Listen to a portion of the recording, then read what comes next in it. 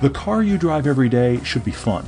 But it has to do the boring stuff too, like commute, be affordable, and haul your groceries. You can have both, and we'll help you find it. I'm Todd. I'm Paul, and this is the Everyday Driver Car Debate. I actually kind of wish you guys knew how much fun we have doing this show. But Yeah. we're at a weird place. Here's what just happened. As we've mentioned before, this is a phone call for Paul and I. We've been doing phone calls like this forever. Yep.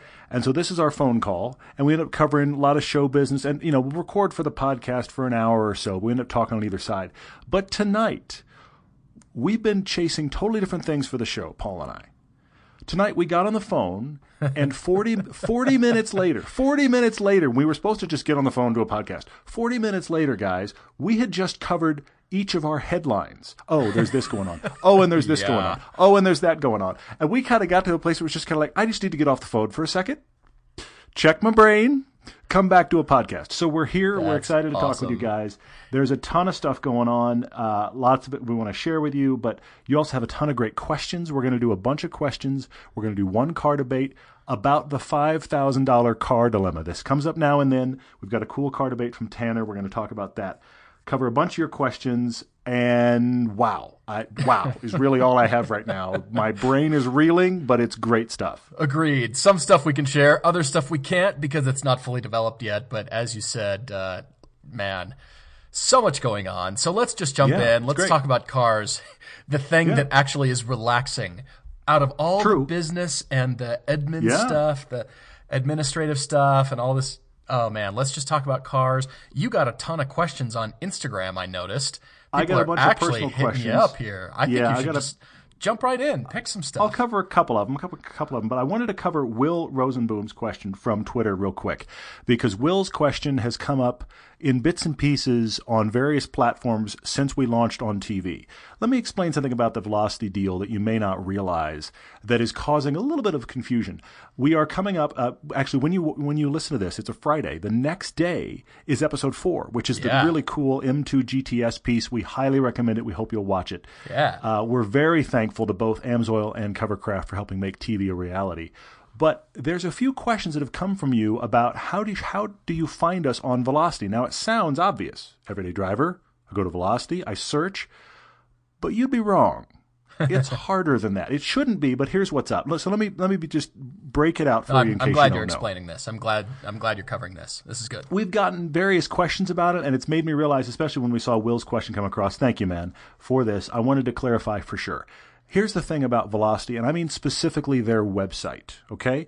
Velocity is promoting the shows they produce. So let's leave us for a second. Mighty Car Mods, another really popular YouTube channel that's now also on Velocity. Their deal's very similar to ours, okay? Mm-hmm. So Velocity does not produce their show. If you go to the Velocity website right now and you search for Mighty Car Mods, you're not going to find them. You're also not going to find us. Now, we're on the channel. It's just the search tabs, the promoted stuff, the banner ads, all of that is the stuff they produce that then they rerun into the ground. Right. The way to find us is actually, I know this sounds weird, if you went to Velocity, you've also got to search to do this. You've got to kind of dig down to even get them to show you the full schedule. And then you can find us right there, Saturday morning, there we are.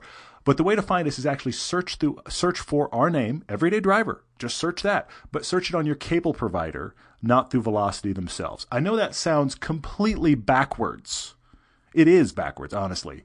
But it's because Velocity is pushing their own stuff, understandably, and not those of us that are on Velocity that produce independently. Exactly. I have seen, and many of you have sent in pictures, thank you. I've seen Cox, Time Warner. I've seen DirecTV. Also, there's another one in there. Oh, Dish Network. I've seen screen captures of all of those. You've taken pictures with your phone. It's great. Yeah, where you've shown us, here's Everyday Driver. You can see our little thumbnail, and you can see us early Saturday morning. Depending upon where you are, it may be really early. So we highly recommend the DVR. But we are there every Saturday morning through middle of June. So if you're looking, that's how I would look. If you're on the Velocity site going, do they not know Everyday Driver exists? They do. They're just not promoting us because they have build shows to promote. Exactly. So that's what's going on. We've got build shows. There's Xfinity as well, and it depends on your cable provider whether they produce the thumbnail. For example, mine I get through fiber optic communications through a provider, and everything is fiber, and then it goes into the house and it's translated to cable. So I don't actually have coax coming into the house. And also, the interface is kind of strange. It doesn't provide thumbnail photos for me. It just provides text only. It's kind of a bummer, but whatever. It's just kind of how they're doing it, and everybody seems to have a different system. Some definitely better than others, but I'm glad you kind of explained that once and for all. Appreciate you guys trying to find us and search for us. So definitely do it the way Todd described. You can definitely find us as well. And Saturday mornings, next one's coming up tomorrow. So you're listening to this on a Friday, so it'd be tomorrow. And can't wait to share this one with you. So looking forward to that. But like I said, you've got a bunch of questions. People are calling you out here, all kinds of stuff. And I think you should pick a couple before we do some of these car debates, or this one car debate we're doing for this one. All right. Well, look, I'll talk to S. Vicentius question on, this is actually Instagram, I believe. He said, for me, he wanted to know, I'm a climber. He wanted to know bouldering, top roping, or lead climbing. You know what? It's you and me talking about this now. 90% of the audience, I've already lost you. You have no idea what I'm talking about. Bouldering is roughly less than 20 feet off the ground. You aren't roped in. You're just climbing a boulder. It's typically very difficult technically. Top roping is the rope is already strung for you. Lead climbing is you are taking the rope and the gear up with you as you go. That's the very shorthand version. To answer your question, I'm not a big boulderer, though I do have a wall in my garage and like to practice that way. That's not really my thing, but it's a great way to stay in shape. Top roping is cool. I love to lead climb. I can't lead climb. Obviously, top rope you can do a lot harder, but I love to lead climb. I thoroughly enjoy it. I like doing multi-pitch trad climbing, which obviously you do even easier when you're doing that.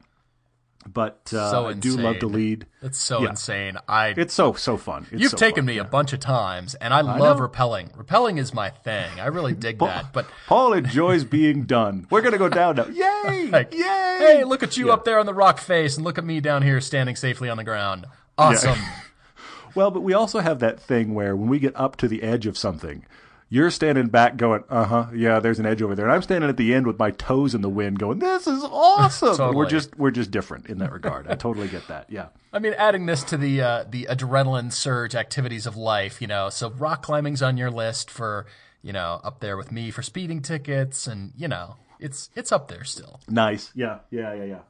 Well, but I'm gonna parlay this into another question. What I do find interesting, there's a weird thing. I don't even know how much you and I have talked about this, Paul. There's a really weird shift that happens though when you become a parent, because without even trying, honestly, there's no at least I didn't sit down and think, I should look at life differently. But once you become a parent, you are so aware of the fact that you are responsible for this little person who has this life ahead of them. And we've all heard plenty of stories about people with parents, without parents, the effect of parents. Absolutely. I think we can all agree that having parents around is better, okay, for a growing child. So if you are a person like we are that takes that partakes in highly dangerous activities, you start to think about those realities. Look, I'll go an extreme version. Nico Rosberg is a young father. Yeah. He looked at his life, went, I achieved my goal. I'm F1 champion. You know what I'm going to be now? I'm going to be around. I mean, that's what he decided. Yeah. I mean, I hate to say it, but there's an extreme example. So, Andy, you actually asked a question. Andy Lamb asked a question on Instagram of me. He said, first baby coming in July. Huge car enthusiast. Wants his son, congratulations, he wants his son to have a passion for cars. How did I do it? That's an interesting question, Andy. Here's what I would say to you. My son, okay, is a little stuck because he has my wife that is an actress dancer, and me, I'm a guy that I like solo sports. I like to ski. I like to climb. I'm not a team sport guy. Don't want to play basketball. I don't care about football. I know this is sacrilege to some of you. This is just how I'm wired. So guess what? My son is interested in climbing. He's interested in dancing, and he likes cars. Why? Because his crazy parents like those things. I don't think you have to try real hard, Andy. I think it is a very natural progression of the things that you show passion about. Your kids are going to go, well, what is that? And why is that so cool? Oh, yeah. I think the larger question, and look, my son's 7 right now. This is the larger question for me. Which of those passions burn out? Which of those fall away? They probably won't fall away in me, but which ones did he come to one day and be like, that's just stupid? I don't like that. You know, and that could be cars for a while. He might reach a part in his teenage years where he's like, why would you drive, Dad? I know you think they're cool, but you're an old man. I want an autonomous pod. That may happen. Exactly. I have no idea if that's going to happen. But here was the thing, Andy. I kind of unapologetically drove quickly with my son. I didn't drive recklessly by any means, but I drove quickly. I just drive quickly. So drove quickly with my son. I engaged in that with him. I mean, you know, fast on-ramps and these kind of things. That's just always been part of his life. And then every now and then, I think this is the tipping point. I feel like I'm ranting, but this is the tipping point. Okay. There is that thing where you're watching, children's capacity to watch things over and over is staggering. It's staggering. They can find the best Pixar movie. They can find the very few really good kids shows. They can find the best one of those. But on about the 50th viewing, you want to kill the television. It must die. So what you start to do, Andy, is you start to find, what can I watch with you that I like, that is my show, that isn't going to be terrible for your young developing brain? This is the question. And honestly, Top Gear Grand Tour, these are great. Yeah, they are. You know what, son? Pretty pictures of cool cars. Dada likes cars. Let's watch this car show. He's been watching old episodes of Top Gear with me since he was about 3. And some days he really doesn't want to watch Top Gear. But you know what, son? We're watching Top Gear. Other days he's like, Dad, let's watch some Top Gear. That's so funny. That is one of those things that also has helped. Let's be honest, those shows are fun. And so watching that car content, I mean, one of the reasons, honestly, that we keep our stuff family-friendly is because cars can be family-friendly content. And I've watched how it's helped my son develop. So, Andy, I'm off on a tear here, but hopefully that's helpful. Absolutely. I would add copious amounts of Legos and Hot Wheels. Don't forget those two. You got to dump those in the mixing bowl and, you know, stir, make sure it's mixed thoroughly. And, you know, that's part of the equation. So, yeah, that's pretty good advice. I like that. It's just, you're right, by virtue of the things that you're interested in, kids pick up on that stuff. I mean, we all have stories about my dad was into this, or my mom was super into this thing. And that's kind of where I picked it up. Whatever. Yeah, absolutely. Well, and my son's still young enough, and I know I already said it, my son's still young enough that, let's look. On the list of activities between my wife and I, skiing, climbing, dancing for her, cars, biking, guess what my son likes? Let me read that list back. That's what he likes right now. That will change. I mean, there is a huge ticking clock above my head until that changes, because it will change. Oh, and chocolate. Don't forget that. Well, yes, but that's really not. I mean, that's a low bar. Making a child like chocolate, really low bar. But the copious amounts. I mean, you could back a dump truck to your door, and you're like, are we sure that's enough? Yeah, exactly. Do you have another one of these? Because I'll be done kind of soon. Yeah, exactly. You're right. Exactly. All right. Brettston, 1975, asked us, if aliens visited Earth and you were given the job to show them the pinnacle of automobile engineering, what car would you show them? And that's assuming you're only allowed one car.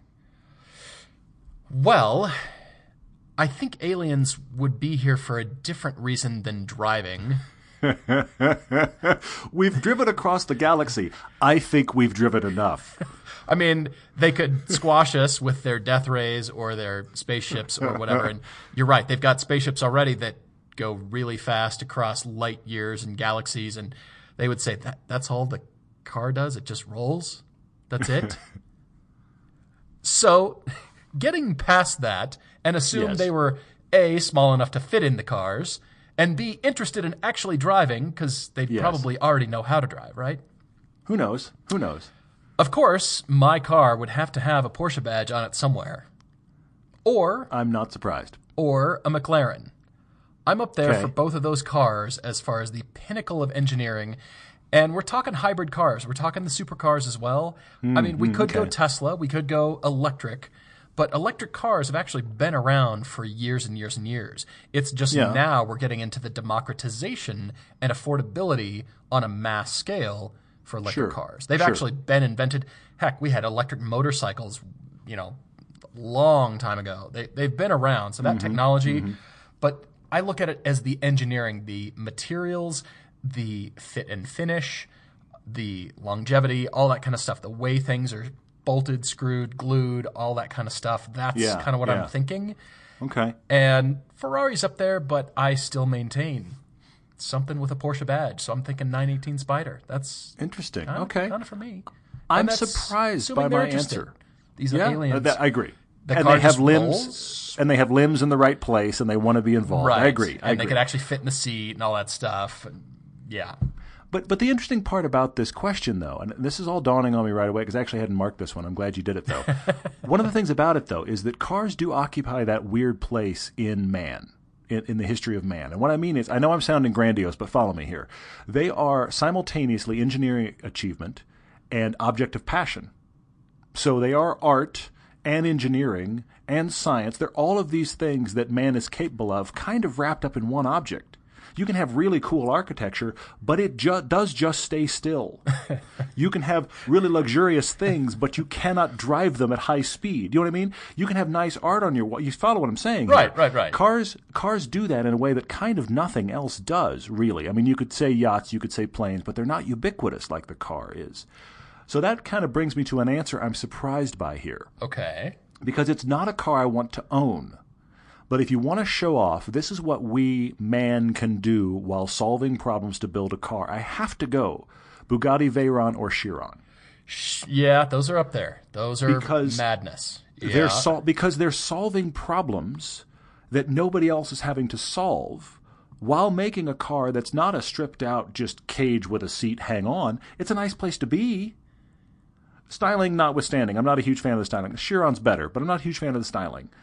They're not obviously the kind of cars I like. I like small, light canyon carvers, not the Bugattis. But they probably could actually, but scary enough. But having to deal with the high speeds they have to deal with, and the sheer amount of air and gas consumption, and the massive engine, and all the radiators, and all the things those cars do to accomplish their big numbers while still being a car worth $1 to $2 million. There's a staggering amount of engineering prowess on display there. So that would be my answer. I thought you were going to go for the Seinfeld bit where I'm paraphrasing, but it was something along the lines of, we figured out how to go into space and build rockets that travel millions of miles so we could land on the moon to do what? Drive around. Yeah, exactly. Yeah. His comment is, as I'm quoting him here, his comment is, there is no more male idea on planet Earth than let's fly to the moon and drive around. Exactly. I love that, though. That could practically be another shirt. But anyway, yeah. So I know many times we've talked about, you're the family person trying to get a car you like, but of course you also have kids. Do you also have a dog? This is the other struggle, because the kid eventually gets to a place where they're going to get a little bit neater. I mean, you're still going to deal with the random things out of the back seat and on the floorboards. You get to stop finding surprises. There's fewer thrown sippy cups. There's not the random get sick in the back. This becomes lessened. However, if you have a dog, that dog never gets neater. And if you have, like my wife has a Cayenne, leather seats, we have a dog, she has claws, this could be a nightmare. What you've got to do at some point is figure out a way to A, tether your dog to keep it from it if it's like my dog running all over the car. Exactly. And B, figure out a way to cover up those leather seats so they just don't get beat on all the time. And that's where Covercraft is awesome, because not only do they do all the typical things you're thinking of, the car covers and all that kind of stuff, they have a whole dog section. You can corral the dog and keep it from wrecking your seats just by going to the canine section of their website. Well, they're more than just this. They do car covers, they've got floor mats, they've got all kinds of protection, everything you need to protect your car or truck from getting damaged in the first place. As I'm talking about, cleaning everything out is great, and I do that a lot. I don't let people eat in my car because it's work for me. I have to clean it out and vacuum the Cheetos out, and I don't want the sticky soda anywhere. But keeping it from getting dirty that's the point. But if you can't do that, and life intervenes, Covercraft has got a product for you. So visit our sponsor, covercraft.com, whether it's dogs, kids, life, whatever it is, spilled soda, they've got you covered. Go to covercraft.com and use the code DEBATE at checkout for free shipping in the continental U.S. Well, let's jump right into the podcast here for Tanner. Tanner S. is a 31-year-old mechanical engineer working in the aerospace industry near Denver, Colorado, who is married with a 6-year-old son. And his wife has a CX-5, so he's got a Mazda CX-5, and he drives his wife's old Mazda 3 hatchback. Yep. And apparently he's bored to death. Yes, he is. We're sorry. I mean, which is why he's writing. He misses manual transmission, the beginning thing, is he misses the manual. And, there's things we like about the Mazda 3, but he's wanting something fun. But where this gets difficult is his wife, sadly, has been sick for a while. And so medication and treatment for her is the price of an expensive car payment. Mm-hmm. Life just invades here. And I'm sorry to hear that, Tanner. We hope your wife gets better. We hope there's a light at the end of the tunnel here. Yeah. But this is where you are right now, because you're talking about, look, I could wait. There's changes coming, but I kind of want something to solve the itch right now. What do I do? Which leads us to that question that many of you ask. How do I find a $5,000 car? Or what's a good $5,000 car? That's the start of this, and then we descend into much of the disease. Well, with $5,000, I have to admit, it'd be very easy to crank up the Paul limiter and blow it instantly. But I got to say, I've got to respect this price point because it's very particular, and at $5,000, it's not 6. It's not 7. That's the point of the $5,000 car. So I'm going to be very good and look at you. Really, really try to stick to this. I've got a suggestion. I've actually got a couple suggestions, but they do tie into some things you've been thinking about. Tanner has seen our videos. He's watched 944. He's watched the recent 240Z review. Mm-hmm. He's thought about a Saab 900. He's looked at BMW E30s. He's looked at all kinds of stuff. Again, manual transmission and something that he could wrench on. He's interested in the recipe. The front engine, rear drive, manual transmission, something he can maintain and maybe fix up a little bit. Of course, that comes down to time, but maybe that's worth it because $5,000 car, and it'd take a little bit of cash to maybe get things running or get things running how you want them to run. Yeah. So what he's asking here, is it worth it to go down this path? Is the $5,000 car worth it? Or is being patient and just sitting with what you have now and then waiting for a later time in your life to have more money, what's the best? And I got to say, it's not always the car. At this price point, it might not necessarily be the car. And sometimes we've recommended to you, our listeners, to stay where you're at. It's not often. And true. It's not often. But I could probably count them on one hand, but sometimes it's not worth it because of, you've got to have the proclivity towards wrenching it yourself and maintaining it and all that stuff. He's given us a long list of his automotive background as well, which has also apparently been not so great, with the most recent Mazda Speed 3 being actually a bit of a bummer, just from repairs, DMV getting registered, hailstorms, insurance, not paying for the repairs, or paying for the repairs because they didn't total it, the body shops, and a lot of fraud, and then the turbo started leaking oil, and... I mean, he actually describes this car as cursed. He loved it, but it got backed into something the first day he owned it. That was the beginning of the nightmare.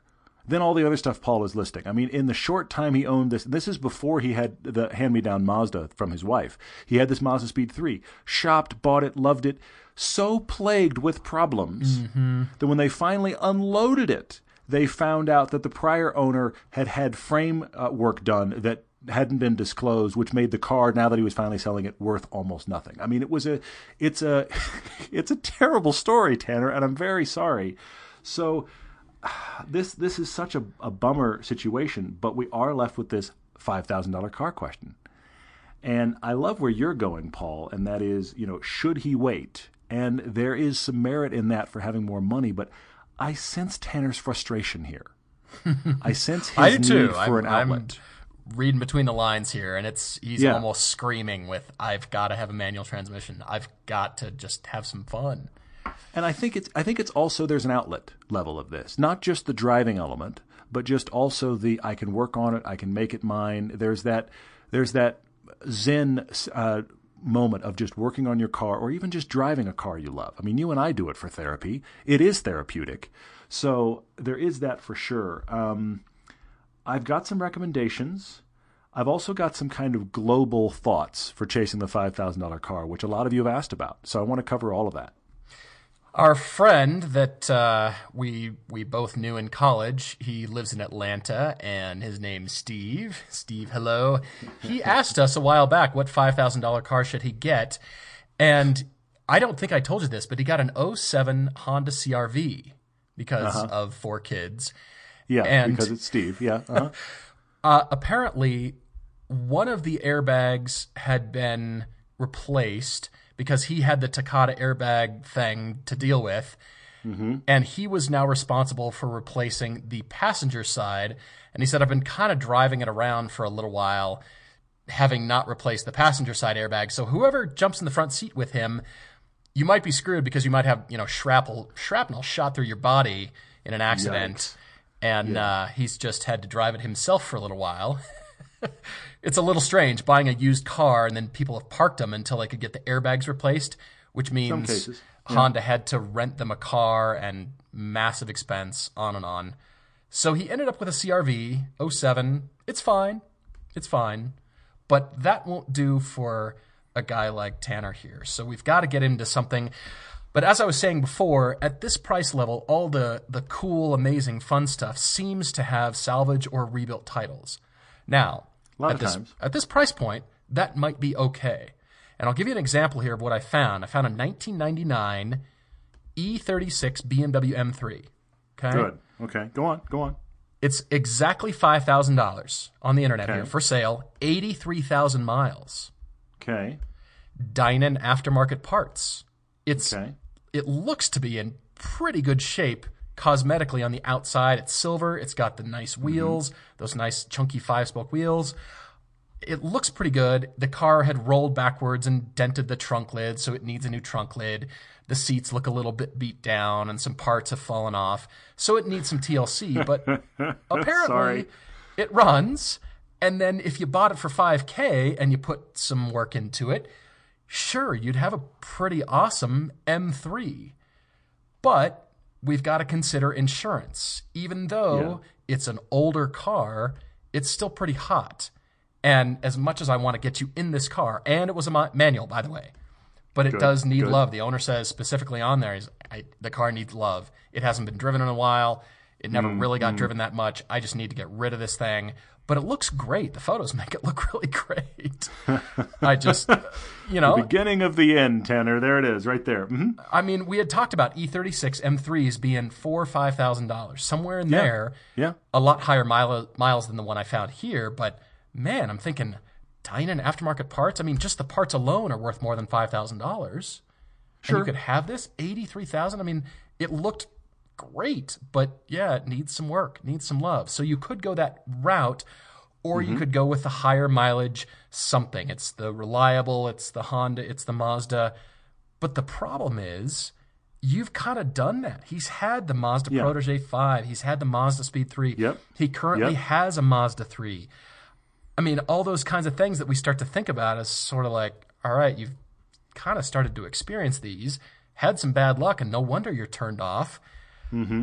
I wonder, I'm kind of the mindset to hang on for a little bit. Can you hang on for a little bit? I sense your frustration too here, but I'm wondering if it's worth it, unless you go like the CR-V route, like our friend Steve. The funny thing about the Steve equation, I think I joked about this with you when he wrote to me. He said, "What's the best car?" He originally wrote and said, I want to spend about $3,000.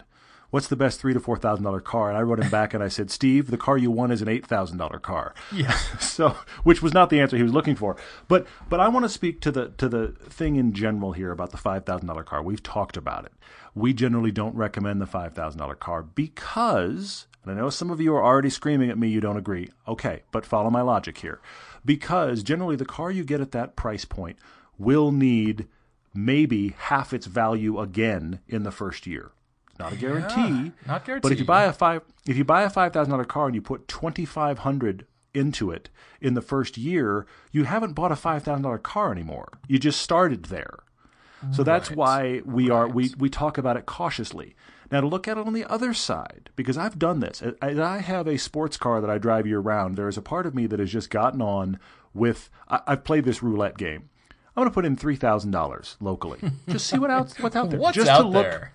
Just to look for the winter beater. This is the way to shop for the $5,000 car. So this is my recommendation to you, Tanner, is to go to your local Craigslist. You could do Auto Trader, but this is what Craigslist is made for, honestly. It can get shady, I will admit, but shop in your area. Yeah, seriously. Shop in your area and put in your price cap and just see what's there. Because the problem with the $5,000 car scenario is it's really, and I have a couple of recommendations, but it's really hard to say, look for this model. Because, like Paul's saying, he's found an M3, E36 M3 for $5,000. Is that an E36 M3 you want? I don't know if it is. It's a tough call. The thing that's interesting about this price point is that a lot of times it's either cars that are terribly beat down or they're cars that an owner is trying to get rid of, and they're actually kind of nice. The thing I find anytime I shop at this hyper low level, $5,000 or below, that I feel like the best way to do it is to look on your local Craigslist. Here in Utah, we have something called KSL. It's the Craigslist equivalent. It's a Utah thing. I don't know. But you look on that local outlet and put in that price point and just start scrolling. Just take time and start scrolling. I think you'll be surprised by the stuff that is for sale in your local area that you can go, really? That car for that little? Yeah. And start shopping around to see what you can be surprised by. Because I feel like it's hard for us to go shop at this car at that money because you might only find terrible ones or your part of the country might not have one. You can be really shocked by it. I would avoid the old 944. You brought it up here. I would avoid that because everyone I know that's bought an old one has put a lot of money into it. You just end up doing that. You just do. They're great cars. They're great cars. But you would, there's going to have to be budget money there. I think you should look at, what about MR2s? MR2 Spiders? Those are unloved. They are. They're unloved, but they're Toyota products. And they are genuinely fun to drive. Of course, the Miata is on this list. Of course it is. You said you're concerned about fitting in a Miata. You're not sure that you fit in it very well. The MR2 has got a little bit more of an upright windshield. I remember fitting in that a little better than the NA/NB Miata, the MR2 Spider. So I would look for those. Maybe I would look for, I have to say it, Nissan 300ZX. Sure. That's out there. Those cars aren't easy to work on, but you can get them cheap. They do run. You can do the maintenance yourself. I've done it. Expect to have scraped knuckles because the clearances are tight, but you can get a non-turbo for that. You absolutely can, and those are fun cars to drive.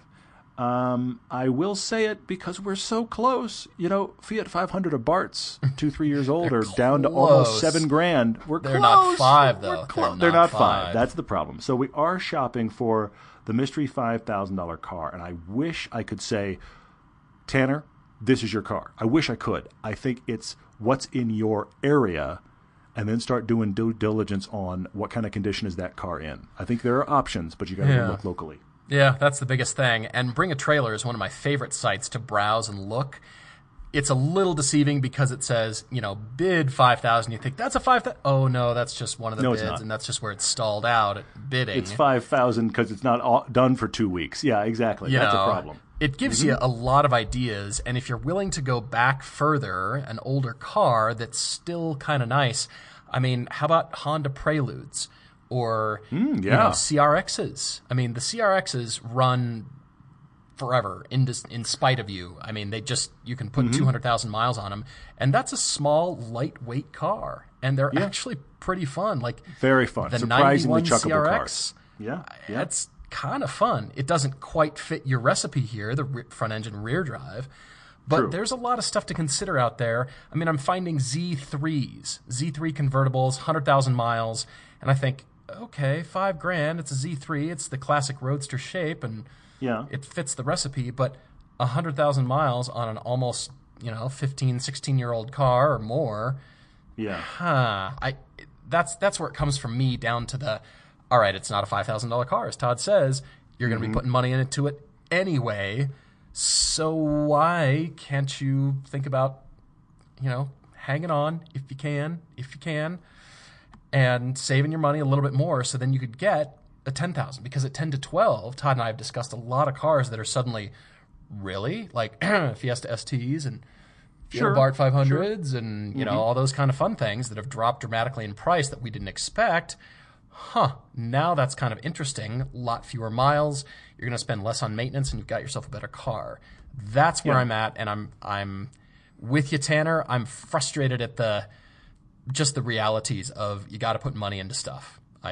Especially at this price point. So it's always, we can argue up one side and down the other. I mean, I'm finding loads of stuff on here at the $5,000 price point. The cool stuff is a lot of miles, and will take a lot of maintenance. The not as cool stuff, like a Civic from 2007, will run and run and run and run. Is that going to check the boxes for you? Probably not, so. yeah. Ooh, but I mean, 07 I'm looking Prius with 200,000 miles on it. Yuck. I'm looking at an 01 MR2 Spider right now. 01 MR2 Spider. See, I do like that one, though. That is an anomaly, actually. 170,000 miles. So, of course, it's high miles, but it's a Toyota. So 170,000 miles. The person here says it just runs. It's a blast to drive. Yes, it's manual transmission. This is a low-rent economy Toyota interior, but it's a mid-engine car. It's an actually surprisingly fun car to drive. I've always liked these Spiders. Driven them a couple times. Really like them. Here's a yellow one, $4,200. Unbelievable. That is the anomaly, actually. Miles. I think it's a contender. I think it's a genuine contender. So that's an example. The 300ZX you could do. But, I mean, this is an 01. That's not that old. The 300ZX would be another 10 years older than that, So I am putting that out there as a Miata alternative. I think you may fit in it better, too. I fit in it a little bit better. And you're now mid-engined. Look at that. We went exotic for you, Tanner. That's how crazy I went. But, yeah. Ooh, a 2009 Chevy HHR LS. Perfect. This should Done, say, Tanner. I will pay you $5,000 to drive this car. Now available for me to pay you a $5,000 stipend to get it out of my driveway. Yikes. Yes, that's how that should go. Yikes. All right, well, Tanner, thank you for writing to us. I do like the MR2, though. That is such an outlier. It's such a... It does kind of check the boxes, but you got to still buy smart. Yeah, because it's one of those. I mean, if you look them up, there's a lot of them for sale for 10 to 15 grand. A lot of them. You get down to that 5 level, there's a handful. Mm-hmm. But it's a car that I feel like is almost worth the dice roll, okay? Kind of like a Miata is. It's in that category, so I think it's worthwhile. It seems like the entire car industry has gone to turbocharged engines, and we've gotten spoiled with turbos across the board. I mean, we talk about it all the time, and it almost makes your car feel slow without a turbo on it. You know that? Well, but that's the thing, is that I feel like 10 years ago, when the occasional thing was turbo, all we talked about was horsepower. Now everybody's obsessed with torque because torques are supposed to be a table. And so you get a naturally aspirated car, my FRS or even your Porsche. The naturally aspirated cars where there's a build in torque and it's not instant torque, we kind of go, where'd the torque go? Because we're all turbo obsessed. But that makes engines there's heat soak, engines get beat on. Turbos are hard on the whole system. Yep, which means AmSoil Signature Series is directed specifically at turbocharged cars, and this Signature Series is 4 times better than their competitors in protection and deposits. Now, I'm not sure how that's possible, but this was the result. It's because they've been blending synthetics. They've been doing this for over 40 years and are devoted to protection. So if you're wanting to get the torque that Todd's talking about here, go to amsoil.com and look up what your car needs. They're making it easy for you. All you have to do is use their car finder because they've got a product for nearly every fluid in your car. Yeah, if it's a fluid and you put it in your car, AmSoil's pretty much got you covered and can tell you which one to use. And, I mean, I don't know how they make their stuff last as long as it does, but every test they put it up against is like, here was the standard, and we're way past it. So definitely support them because they're supporting us. They're interested in the quality of our show. They're obsessed with the quality of oil. They're devoted to protection. So amsoil.com, if you're doing your own oil, you need to go there. We have so many more questions we can cover. I have 5 or 6 more that I noted in addition to the ones we did at the top of the podcast. So let's shift our way into questions. On Facebook, Mark Butler writes to us asking our thoughts about adding tech to a car with a car stereo upgrade to get Apple CarPlay or Bluetooth and nav, all that kind of stuff. We've rarely talked about car stereo upgrades, and I'm going to tell you a little story. When I was 16, I was a basshead. I installed my buddy's Fisher 10s, like the home speakers that stand in your living room. We took them out of his parents' living room. I shoved into the back of the car, and did a crossover off the amp to lower it to 2 hertz for a really low. I mean, you could hear me from a mile away. I mean, we're talking old school. Unbelievable. Did his parents wonder where the speakers went? His dad was an airline pilot, and he was never home. Let's put it that way. Didn't we used to have speakers? They were large. Where did they go? Eventually they did, but for a while we got away with it. And I mean, I was admittedly listening to Kid Rock before he was famous, like all of his really early stuff, and a lot of other questionable. I was 16. I was 16, right? And I'm still envisioning this conversation with your friend and his parents. Honey, where'd our speakers go? Oh, they're in Paul's car. They're in Paul's car. Is he taking them somewhere? No, we wired them up. We wired him up. He's coming over now. Can you hear him? That's one of those parental moments where your gears just grind to a halt and you just end up shaking your head like an idiot. Like, I just don't have words. I've got no response to what I was just told by this person that I gave birth to. I don't know what to do. Yeah, it's one of those moments. Mark, I'm all about adding the upgrade, to be honest. If you know you're going to keep a car for at least 2 to 3 years or 2 to 3 more years, it's absolutely worth it because it's an easy, inexpensive way to get a lot of good tech right away. And nowadays, I think car manufacturers, well, some of them, are building their double DIN stacks to accept more of a classic nav screen shape rather than for a while the late 2000s Camrys were crazy shape, and to buy the aftermarket radio, you had this weird shaped piece of plastic to integrate it. Yeah. And yeah. Now they're back to kind of, all right, a better form factor. And personally, I like Panasonic. I like Alpine. As a matter of fact, I believe Alpine has made the BMW factory radios for a long time. That's all Alpine tech in there. But I really do. I'm all about it. And it gets you a lot of tech. You can add cool stuff, cool features. And then, of course, you're going to go down the rabbit trail of, my factory speakers sound terrible with this brand new amp and stereo and all this stuff. Yes, it can become a black hole to put your money, for sure.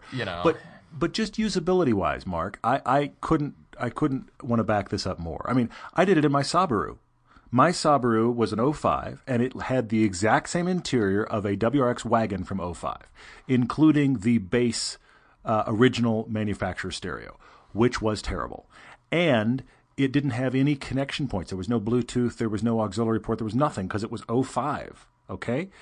I got a double DIN for less than $200, installed it myself, and it had Bluetooth and Bluetooth streaming audio. I spent, again, like less than $200 in an afternoon, and suddenly I could use my phone in the way that I use my phone in every one of these cars that we drive all the time. Mm-hmm. Great. Yeah. I suddenly was able to call people Bluetooth hands-free. I could stream music. Like, what the? I couldn't do that this morning, and now I can.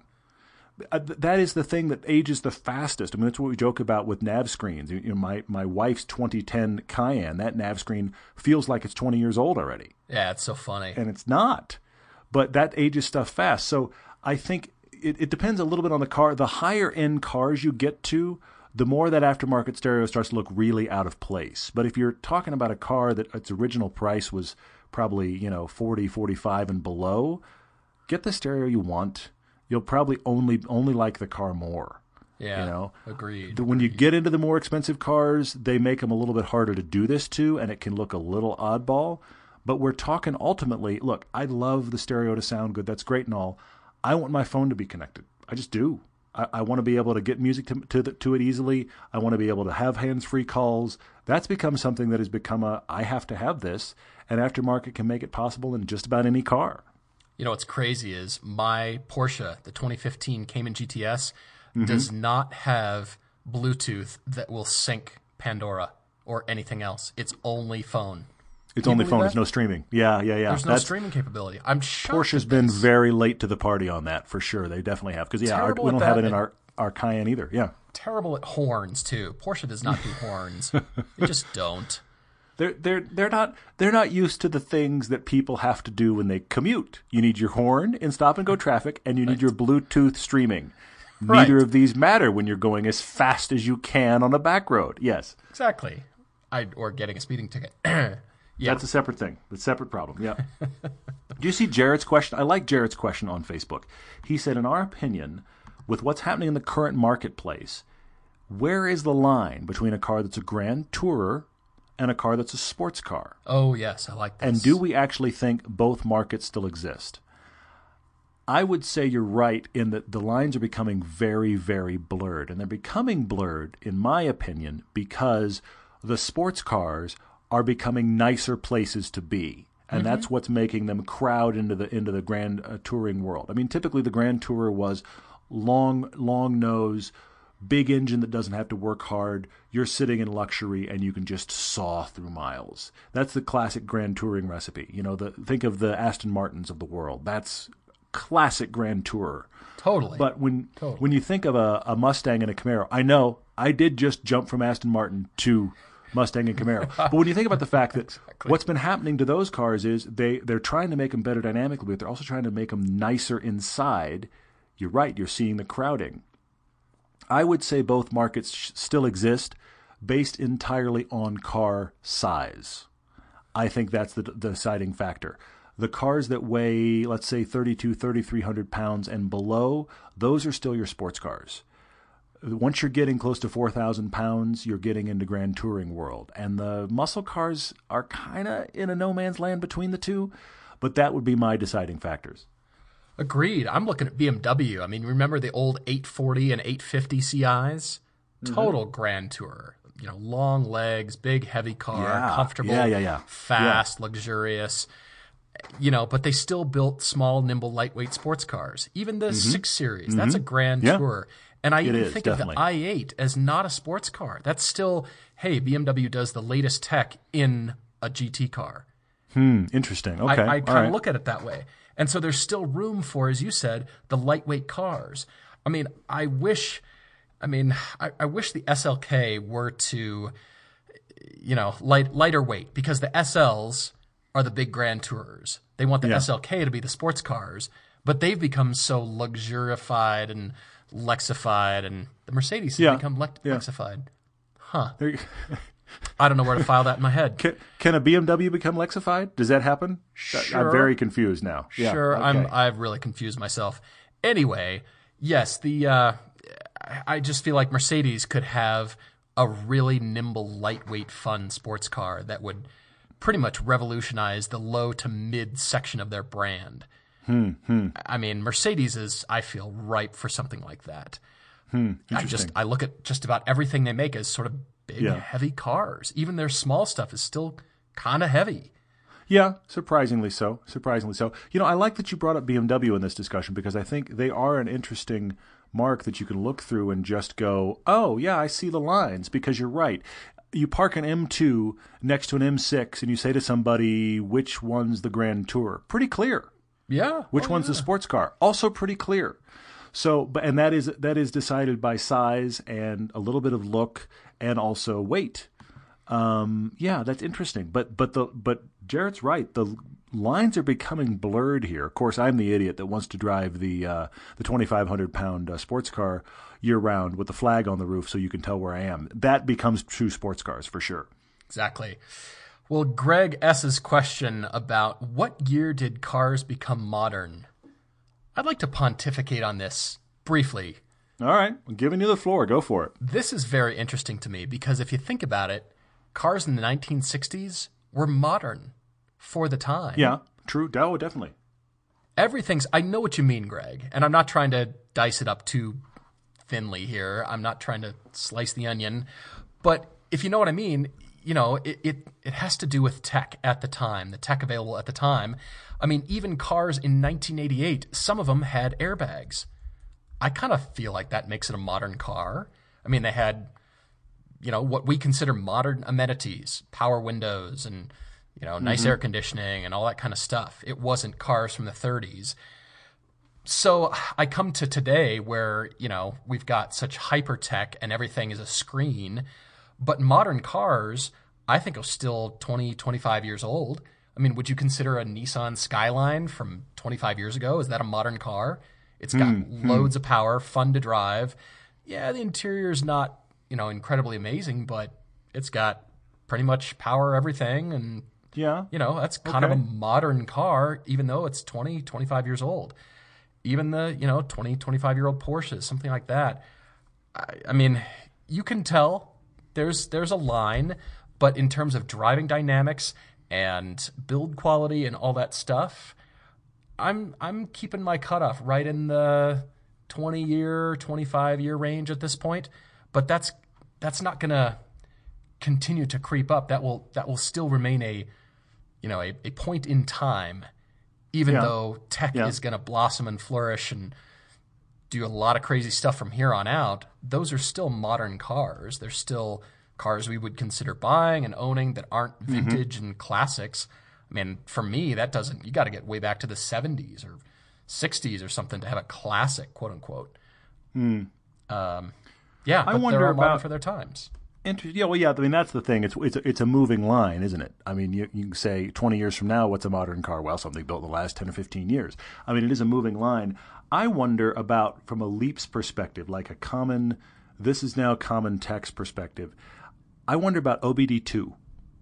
What was that, like 97-ish? Sure. At that point, because by that point, fuel injection has become ubiquitous, and cars have gotten, the ECUs on cars have become, you go back to cars from the 60s and 70s. ECU, what are you talking about? I got to change my timing. You know what I mean? So ECUs get introduced. The car becomes computerized, computer monitored, if you will. But then OBD2 becomes standardized. Everybody's been doing their computers, and we all have different codes, and they all mean different things. No. Everybody's doing this. OBD port, OBD2, these are the codes. This is what it means. This is how it works. I feel like that's a dividing line. That to me starts to say, okay, cars are getting modern now because you've got a common thread in all of them. Even though they still are very different animals, there's a common thread now, versus the cars in the 60s. Line up your Chevy next to your Ford, next to your Fiat, next to your MG. Have fun. Those cars are all very different. They started to become a little more common thread. I'm wondering. I don't know if that's right, but that's what sticks out in my mind. That's interesting. I mean, even think of NASCAR. They didn't go to fuel injection until what? Early 2012, something like that, for the 2012 season. But that's NASCAR. But that's my point.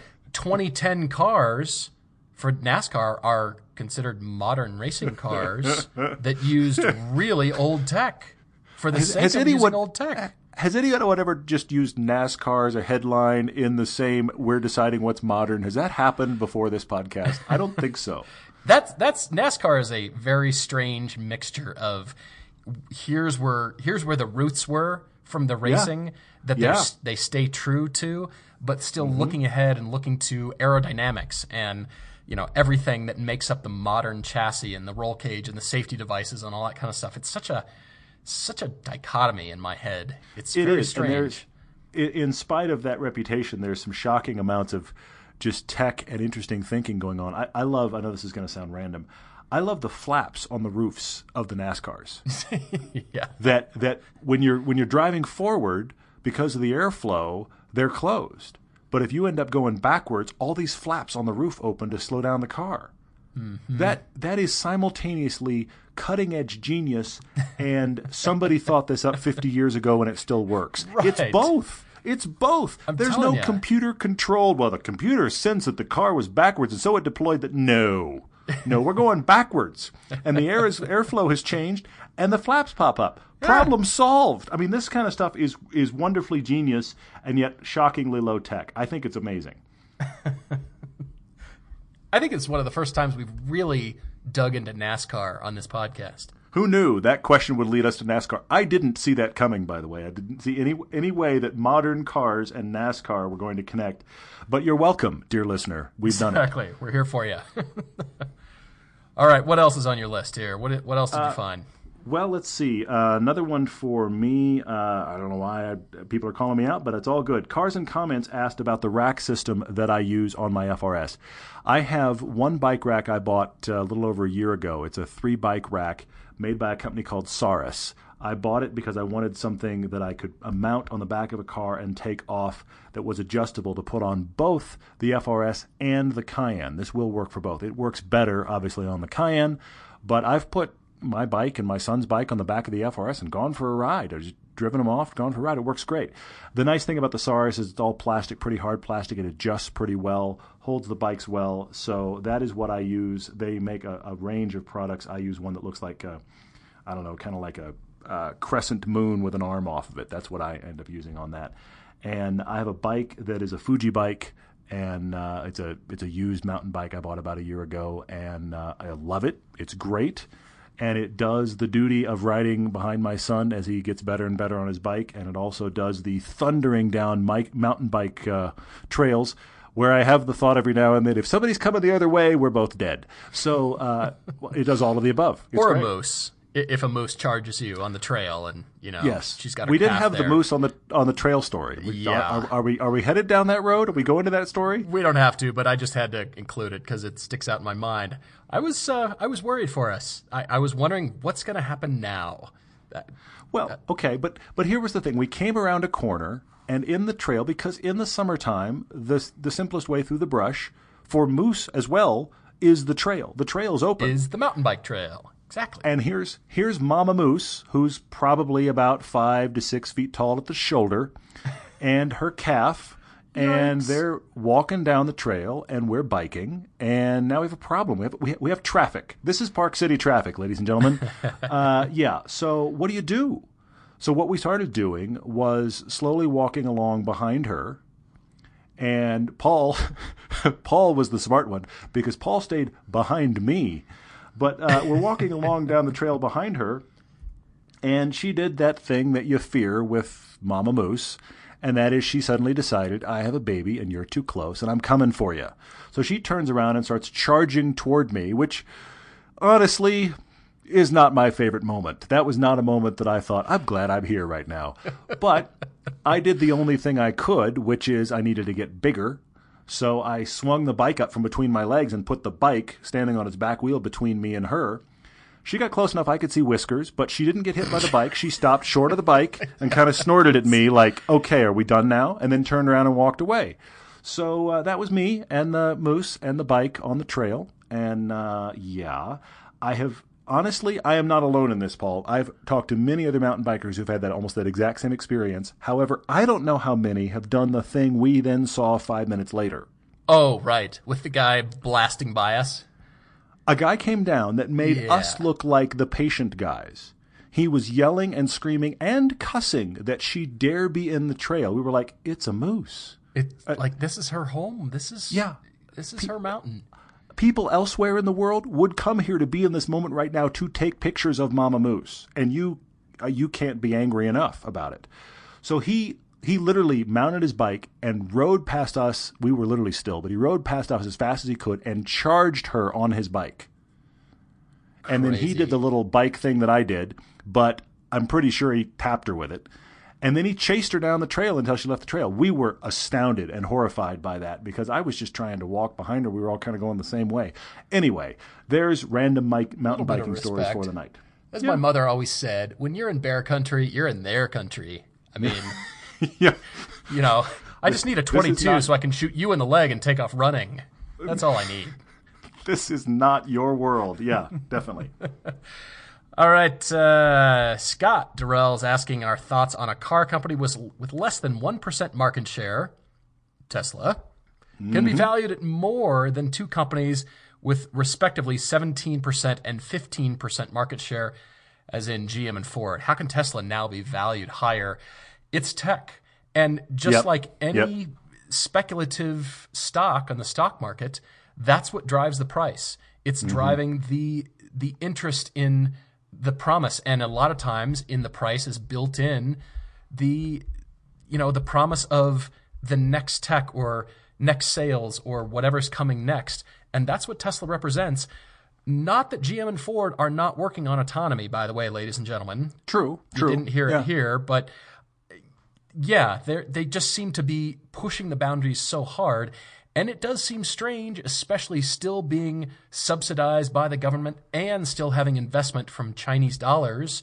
That's still happening. Yes, it's still valued, but it's like the stock market now with car companies. Everybody is looking to what they're promising and what kind of tech they're going to come out with next. They're seriously the Apple of cars. It's, yeah, the LG and the Samsungs and all that stuff are cool, and you like Android, that's cool. But it seems like everybody wants the Apple. We've talked to friends and, various show enthusiasts here. Why are you hanging on for that Tesla Model 3 when you can have a Bolt now? Yeah, that's the question. Well, but there's a perception reality. There's a perception there. I think that's a lot of what's driven right now. I expect that to fluctuate still. I mean, we're still in this heady pre-Model 3 full production days as of this podcast. Yeah, we're still not there. There's still wrinkles to be sorted out. That's still not a guaranteed right now. So if you're listening to this, Tesla Model 3s are not yet in production at this point, but it's the promise of what's coming. And that's why I feel like the value has shot up. The stock has just exploded. I'm floored. It's interesting. The last thing you and I should be doing, and we always caveat this, is giving you any kind of financial advice. That's not what we're here for, nor are we good at it. Let me tell you which stocks to invest in. Here they are. Yeah, exactly. No, not really. Go find someone other than us to recommend stocks to you.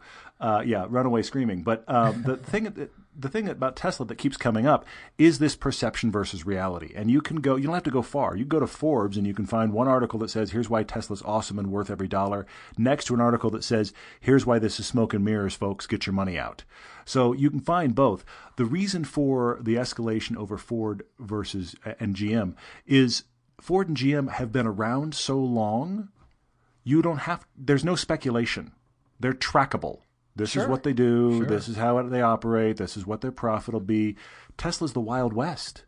And people, because they are not only pushing the cutting edge of electric vehicles, but they're in autonomy, they're into batteries, they're into space. All of these things they feel like they're connected to. Right. We're sending rockets into space and reusing them successfully. And we're doing solar. I mean, all of these things that get them out of the car world and make various different people of the market excited. They don't even care about cars. Whereas GM and Ford are heading along here, doing what they've always done, doing it well, doing it at we can speculate that between this quarter and this quarter, this is going to happen. We don't know. We know Tesla's burning through cash to one day hopefully no longer burn through cash. In an effort to no longer burn through cash. That's a stock free-for-all. That's a stock free-for-all. If GM and Ford had one quarter that looked like the cash burn of Tesla, what would happen to their stock? Oh, yeah. Oh, my gosh. But on this category, I also find it fascinating that Tesla is announcing, hey, we're about to do electric semis. Right. I read a figure today. They want to make 300,000 electric semis. You don't know how you're going to make 400,000 Tesla Model 3s. Where's the 300,000 semis coming from? And I also read today they're having to recall 63,000 cars. To put that in perspective, that is nearly a calendar year of their production to date. They've run about 70,000 cars a year. Gosh. If they recall 70,000 cars, imagine a GM or a Ford recalling a calendar year's worth of automobiles. So yikes. They are the great exception right now because they appear so forward-looking and there isn't 100 years' worth of trackable back data to go, this is what the stock should be. Mm-hmm. Yeah, I've also mentioned another electric semi-truck manufacturer on the podcast before, but check out Nikola Motor. So Tesla took the inventor's last name. Not Tesla, but Nikola. Oh, These guys took his first name, and I cannot wait to see Nikola Class 8 semi-trucks pulling a load of Teslas so you can see Nikola Tesla drive by. Yeah, all right. I saw Nikola Tesla. Stop. Yeah. They're cool, though. Yeah. They're actually based, headquartered in Salt Lake City, as a matter of fact. Mm-hmm. And pretty awesome story around these guys. So if you're interested in the electric semi Class 8, they're pretty sweet. So NikolaMotor.com. Anyway. One last one for you, I think, before we wrap up. Anything stick out? No, I mean I've pretty much covered the ones that struck me. So I think there's lots of others, but as far as the ones I thought we could actually cover this evening, I think we have. I will mention to all of you listening, if you haven't rated the podcast, we would greatly appreciate it.